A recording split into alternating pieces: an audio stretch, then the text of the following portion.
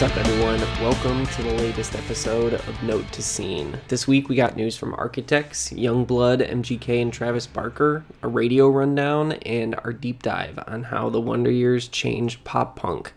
You can listen to the official Note to Scene radio show over at 94.3 The X in Colorado every Saturday night from 8 to 10 p.m. local time.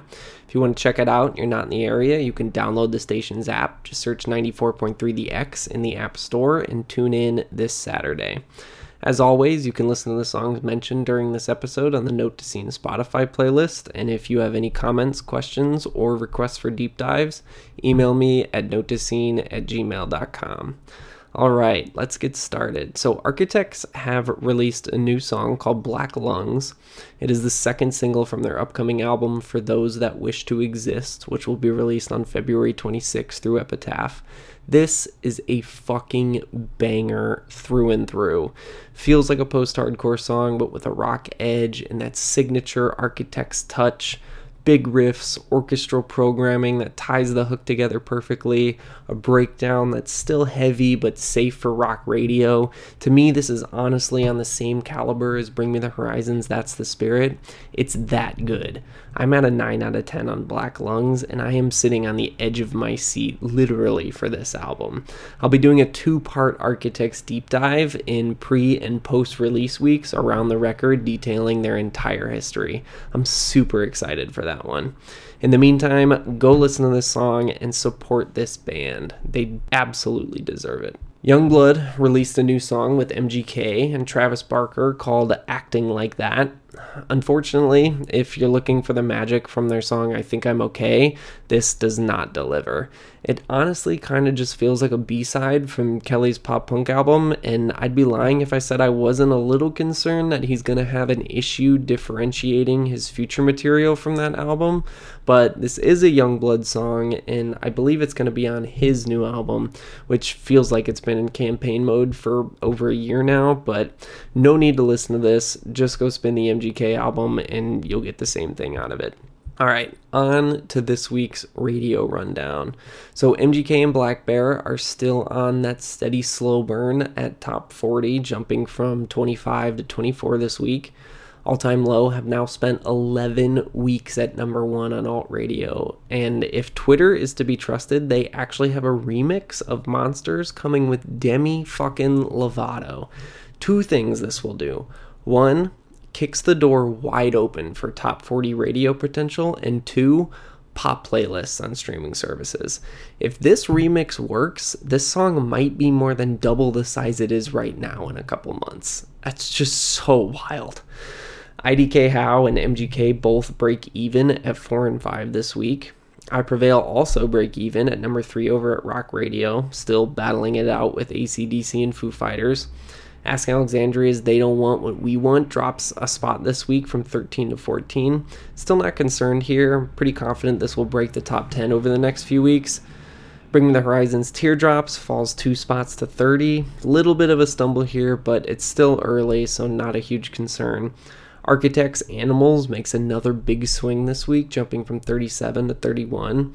Hopefully this one sticks and we don't have any more big drops. But okay, that does it for our radio rundown this week. On to our deep dive. So the Wonder Years changed the course of pop punk, and I don't want to understate that.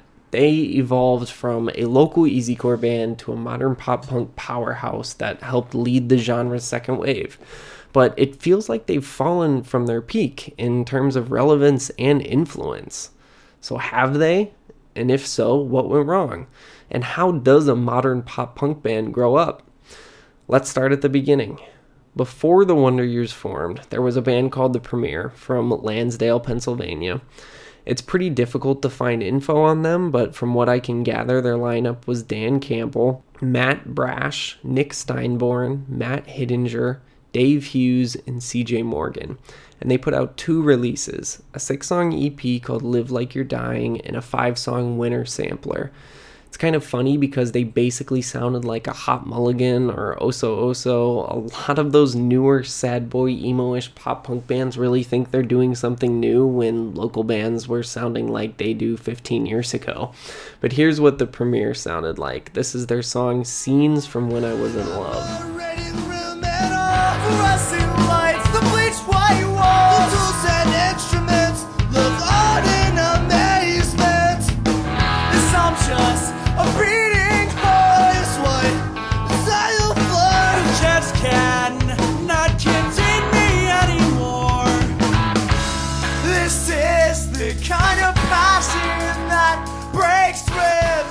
So after the premiere, Dan and Matt formed the Wonder Years with Casey Cavalier, Mike Kennedy, and Josh Martin. But Nick, who played in the premiere, would actually join the Wonder Years a little bit down the road. After the band formed, they released a few splits and one-offs before their first full-length in 2007. The first split was with another band called Emergency and I. The Wonder Years contributed 3 songs: I Fell in Love with a Ninja Master, Buzz Aldrin, Poster Boy for Second Place, and Cowboy Killers. The first 2 songs ended up being featured on their first album, Get Stoked on It, and all 3 can be heard on their demo compilation album, Sleeping on Trash, which is on streaming services. But here is Cowboy Killers.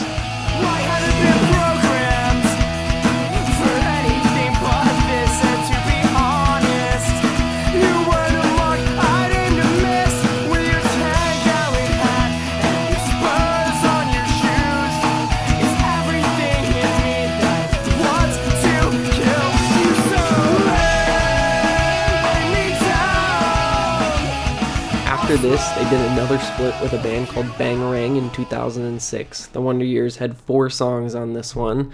During this time, the band was doing super low-level tours, playing houses, coffee shops, pretty much anywhere they could. So now seems like a good point to say this. Documentation for non-heavy bands is super difficult to find from the scene because the only website that documented the pop-punk emo bands in depth in the 2000s was Absolute Punk. And Jason Tate threw away his Smithsonian of Scene documentation a few years ago. The archival websites that are around help, but it increases the research time tenfold. I have literally spent more time on this dive than I have on any other episode yet, just because tying together this band's timeline has been so difficult. Punk News is good for old reviews, but their tag directory is awful and makes it difficult to parse through old articles because nothing is in order. Lambgoat and the PRP honestly make it so easy because they've been around for 2 decades now and have posted every fucking tour, signing, song release, sales, etc., and it's all right there in super neat, compact directory. And honestly, I use Lambgoat for a ton of this episode because for some reason, even they posted about the Wonder Years a ton back in the day. Forever shout out to Alex and Wukubus for doing the Lord's work for 2 decades and counting. Documentation is important, people. I mean, you never know when you're going to be 26 years old cursing into the void because you can't find a tour the Wonder Years went on in fucking 2007. Oh my gosh. Okay. But what I can actually verify they did that year is they signed to No Sleep Records and released their debut album, Get Stoked on It, on October 30th. Anyone who knows this is a pretty infamous album, and for those who don't, the Wonder Years basically started as a jokey easycore band. From the cartoon artwork of Cap'n Crunch making out with a female Kool-Aid Man to the endless synth breakdowns, the Wonder Years started as that band. And this wasn't a huge conversation, just because the Wonder Years were so small at this point, but the forums and message boards back in the day instantly pitted them against 4 Year Strong when this album dropped. It's just interesting because that's just not the scene you immediately think of when this band gets brought up nowadays. But it is where they came from. I was actually able to dig up Absolute Punk's review of Get Stoked on It through an archive machine, and they gave it an 85%. But Punk News was far from being that kind. Brian Schultz wrote that review. You might remember seeing his name on alternative press articles. He wrote for them for a while. But Brian tore this thing apart and gave it 1 star. He said, "The Wonder Years take Newfound Glory's early mastery of punchy, energetic pop punk and completely throw it down the well.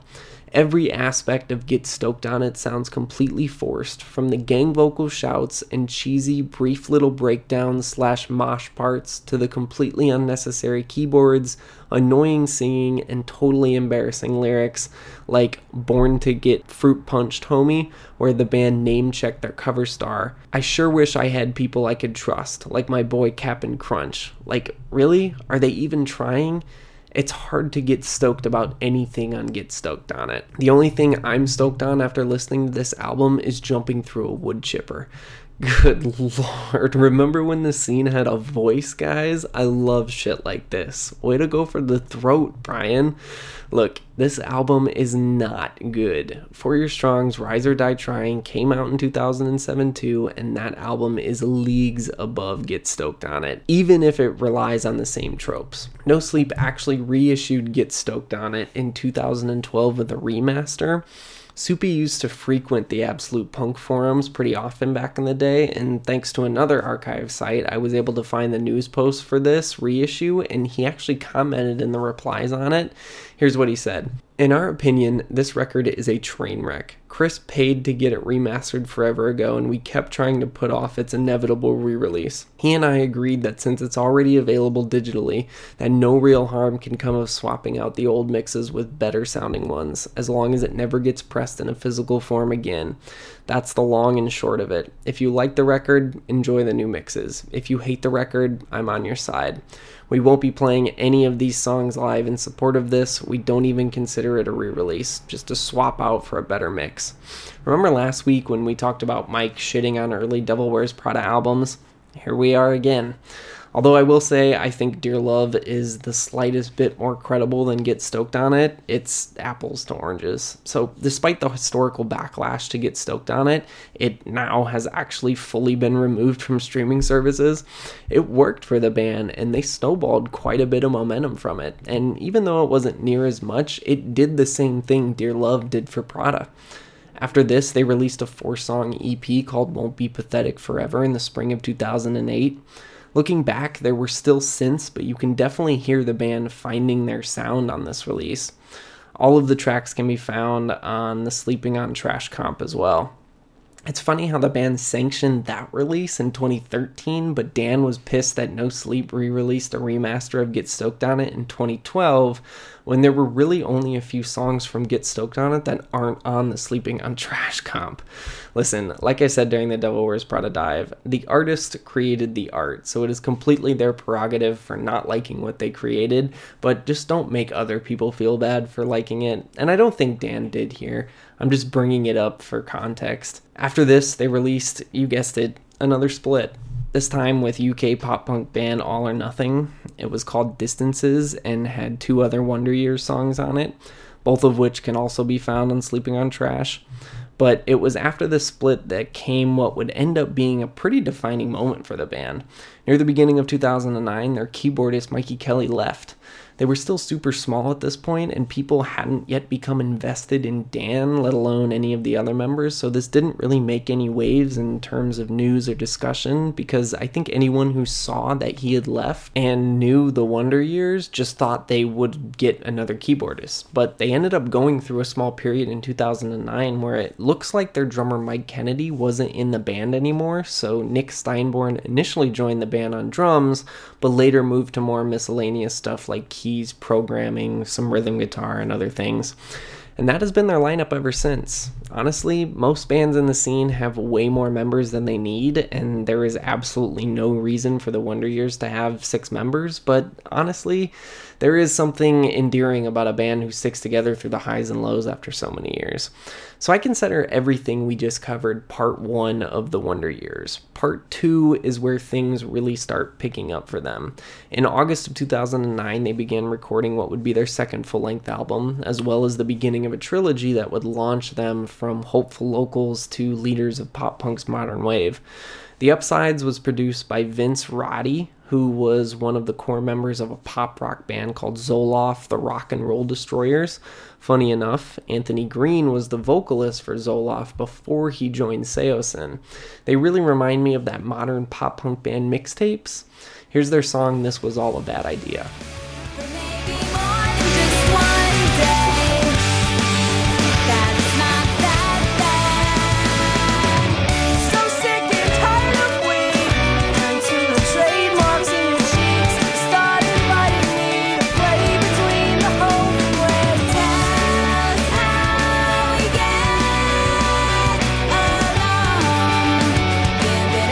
So the Upsides introduced emo into pop punk in a way that it hadn't been since the late 90s. It's like pop punk was melded into emo's second wave with Saves the Day and the Get Up Kids, and then the genre sprouted off into everyone from Good Charlotte to Simple Plan during the scene's mainstream peak in the mid-2000s. And save for a few notable bands, traditional emo didn't really become reinvigorated into pop punk until the beginning of its modern wave, with bands like The Wonder Years and Man Overboard. But The Upsides was really one of the first records to sound like what the modern wave of pop punk would become. Even though this record brought on band's new mantra of "I'm not sad anymore," this thing is as whiny as you can get, with Dan singing about being lonely, what his day was like, broken relationships, growing up, and all of the other stereotypical modern pop punk themes. But it was really one of the first to do it, and that's what's important here. Common denominators in memes come from things being common, but before something becomes common, there was someone who did it first. And the Wonder Years deserve the utmost credit for pioneering what would become pop punk's modern wave. The Upsides gave the band now classic fan favorites like Logan's Circle and Washington Square Park, and as cheesy as some of the lyrics are in these songs, there's something about them that just gets stuck in your head even after all these years. I actually found an interview that the band's lead guitarist Casey did with Zach from Property of Zach before the album dropped. Zach had asked him what fans could expect to be different from Get Stoked on It, and he said, "The Upsides definitely shows us progressing musically as well as lyrically. The new record has far more substance than Get Stoked On It did. It has a message that means a lot to us and a general theme tying every song together. Two things you won't hear on the Upsides, however, are synth and breakdowns. Since Get Stoked On It came out, we have grown as a band and realized that these two things didn't have a place in the kind of band we had become. This is not to say that we have anything against synth and breakdowns. In fact, I couldn't be more excited for the new Motion City soundtrack record. And some of the guys' favorite bands are hardcore bands. They just weren't us anymore, and we had to be honest with ourselves." Historical context might be my favorite thing of all time. They were so small at this point, still just barely out of college, and I bet this guy was so excited someone cared about his band enough to do an interview, and he was just giving straight up honest answers. And that was that. The Wonder Years never played another synth part or easycore breakdown again. So, The Upsides was originally released on January 26, 2010 on No Sleep. Didn't chart on the top 200, but thanks to some local reporting from back in the day, I was able to dig up its first week numbers of around 1,800. After it came out, though, is when the Wonder Years started snowballing big time.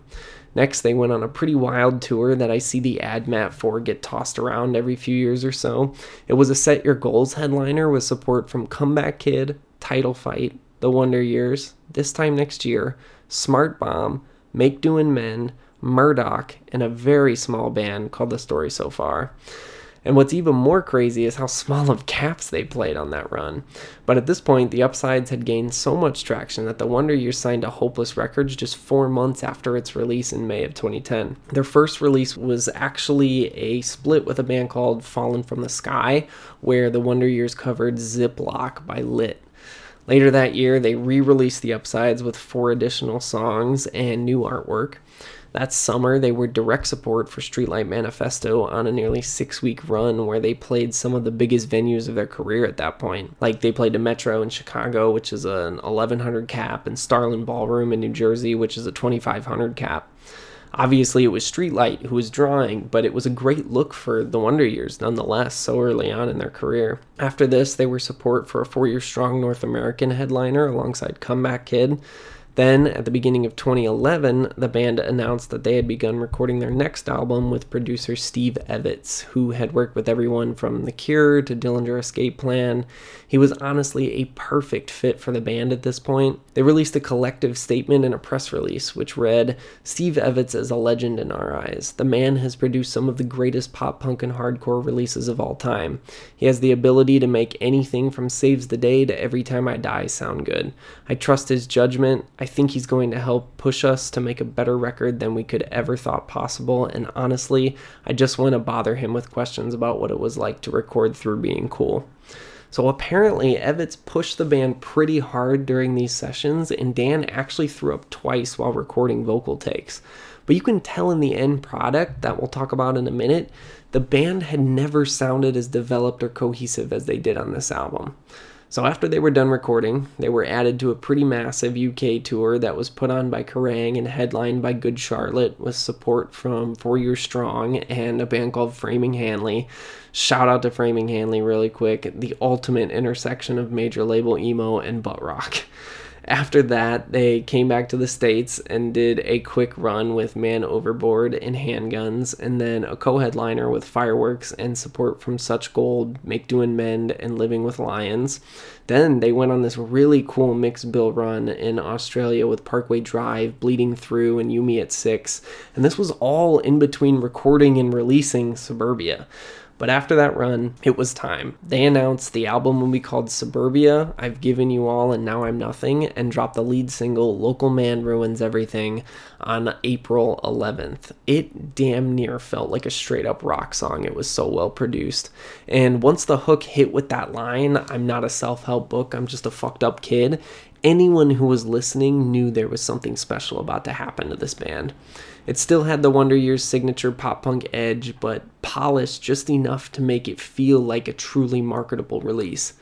Don't Let Me Cave In came out on May 11th with a music video to boot. At this point, the band had certainly refined their crafts as musicians and songwriters, but Steve Evans deserves so much credit for making a pop-punk album that heavily relies on traditional D-beat structures sound like something that could actually be played on rock radio.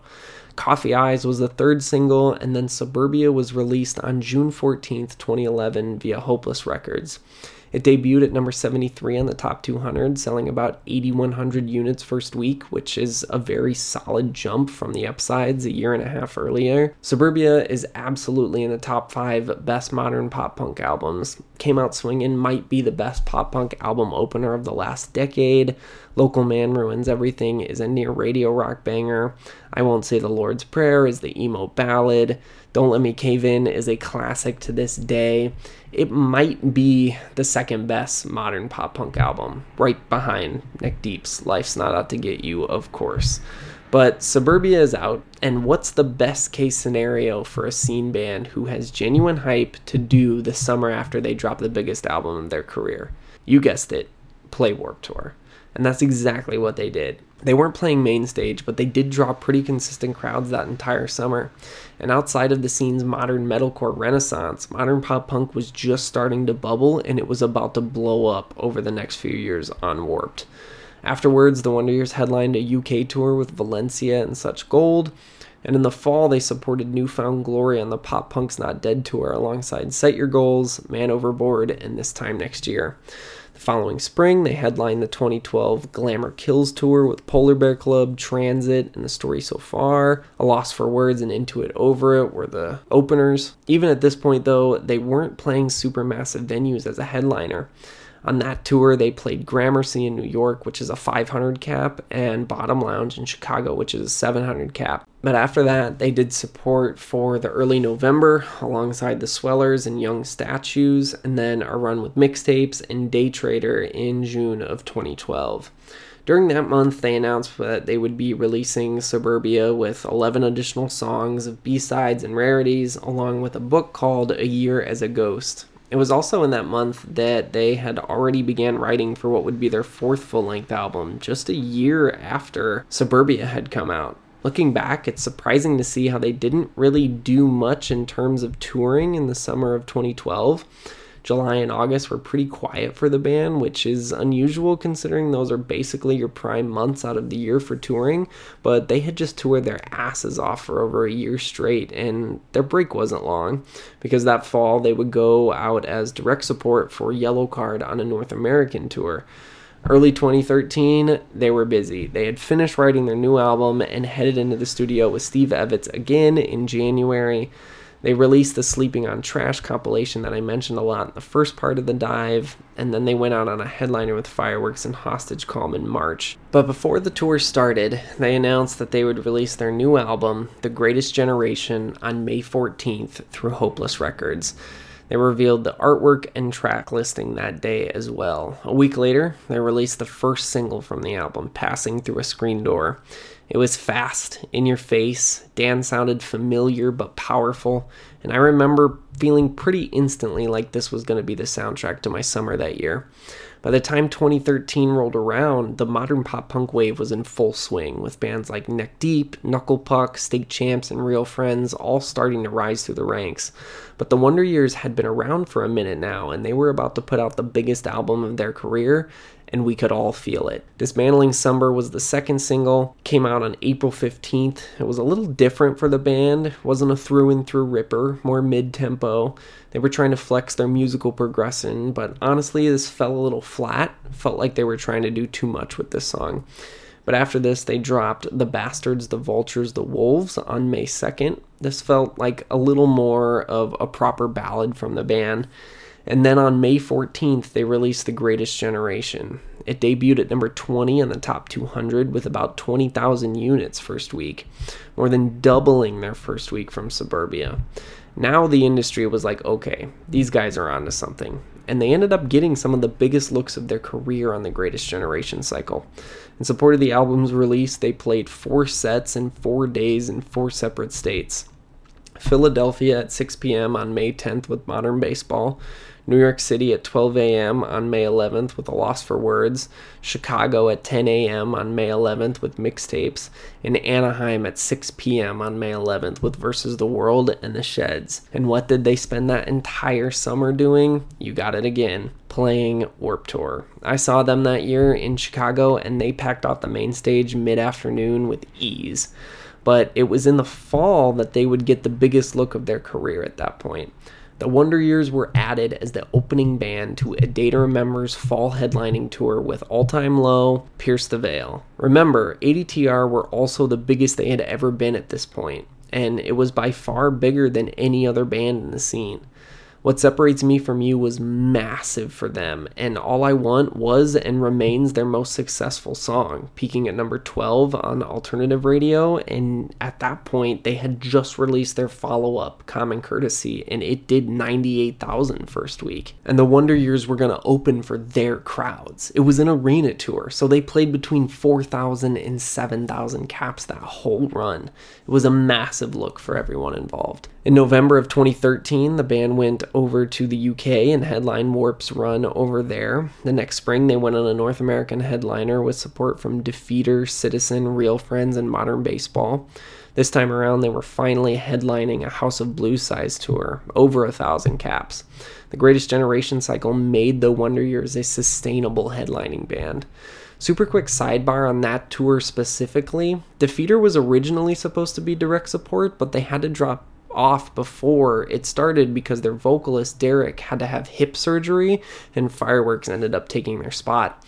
I was a huge Defeater fan back in the day and was always so frustrated because I felt like they deserved to be way bigger than they were, and I remember thinking this tour was going to be a solid look for them and a step in the right direction, but it never happened. But back to the Wonder Years, they spent the beginning of the summer of 2014 in the UK on a headlining tour with support from State Champs and A Loss for Words.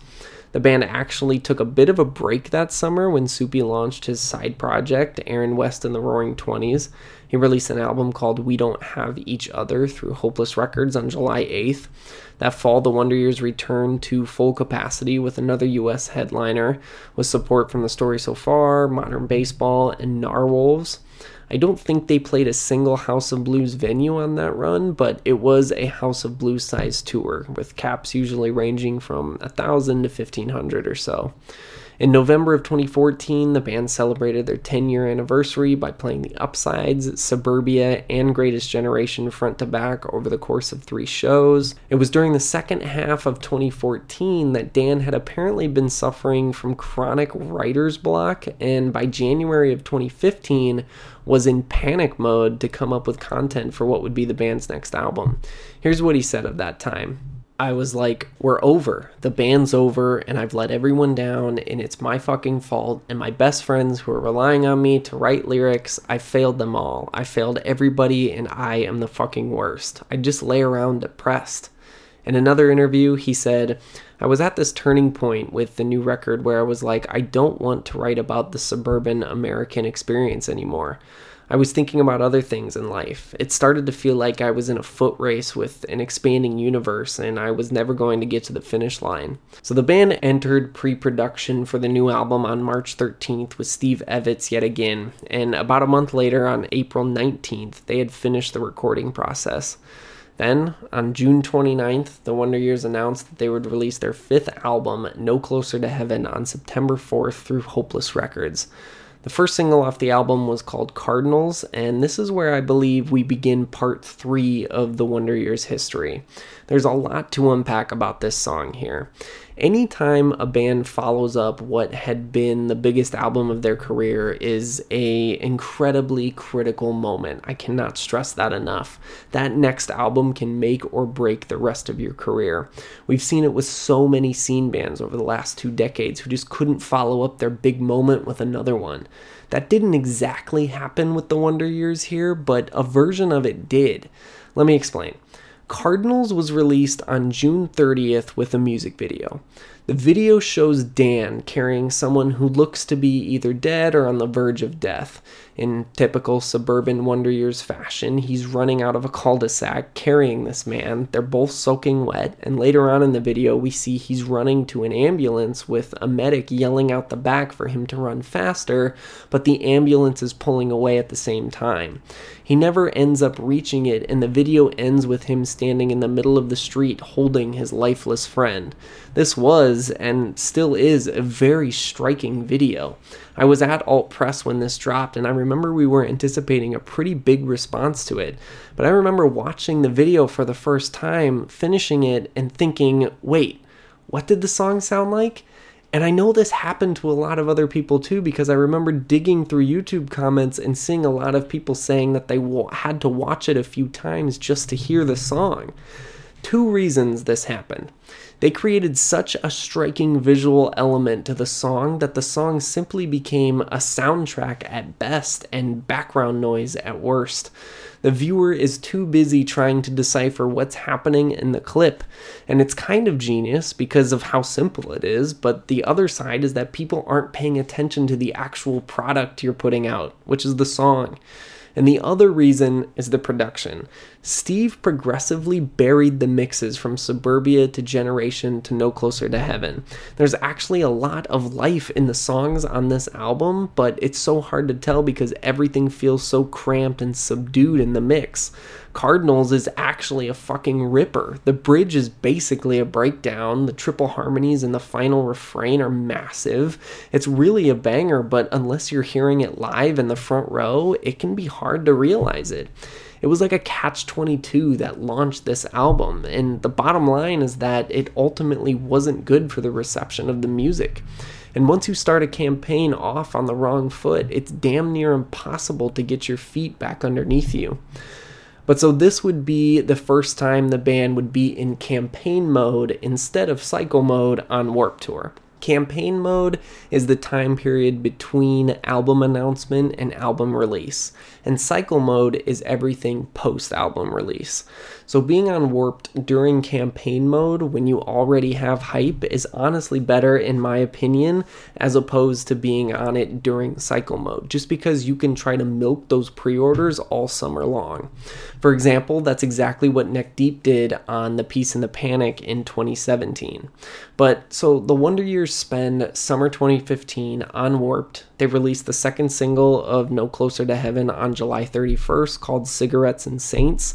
This was just a misstep altogether. You can't release a moody ballad as a promo single for your album if you're a pop punk band known for fast-paced bangers with big hooks. At this point, we knew the album was still going to be a solid first week because they were pushing it on Warped, but it wouldn't push them to the next level like we were maybe anticipating before they started the campaign for it. Anyone who has watched sales over the scene's history knows you can't throw a sound change like that at a fan base like the Wonder Years, and it's unfortunate because it puts them in a difficult spot evolution-wise.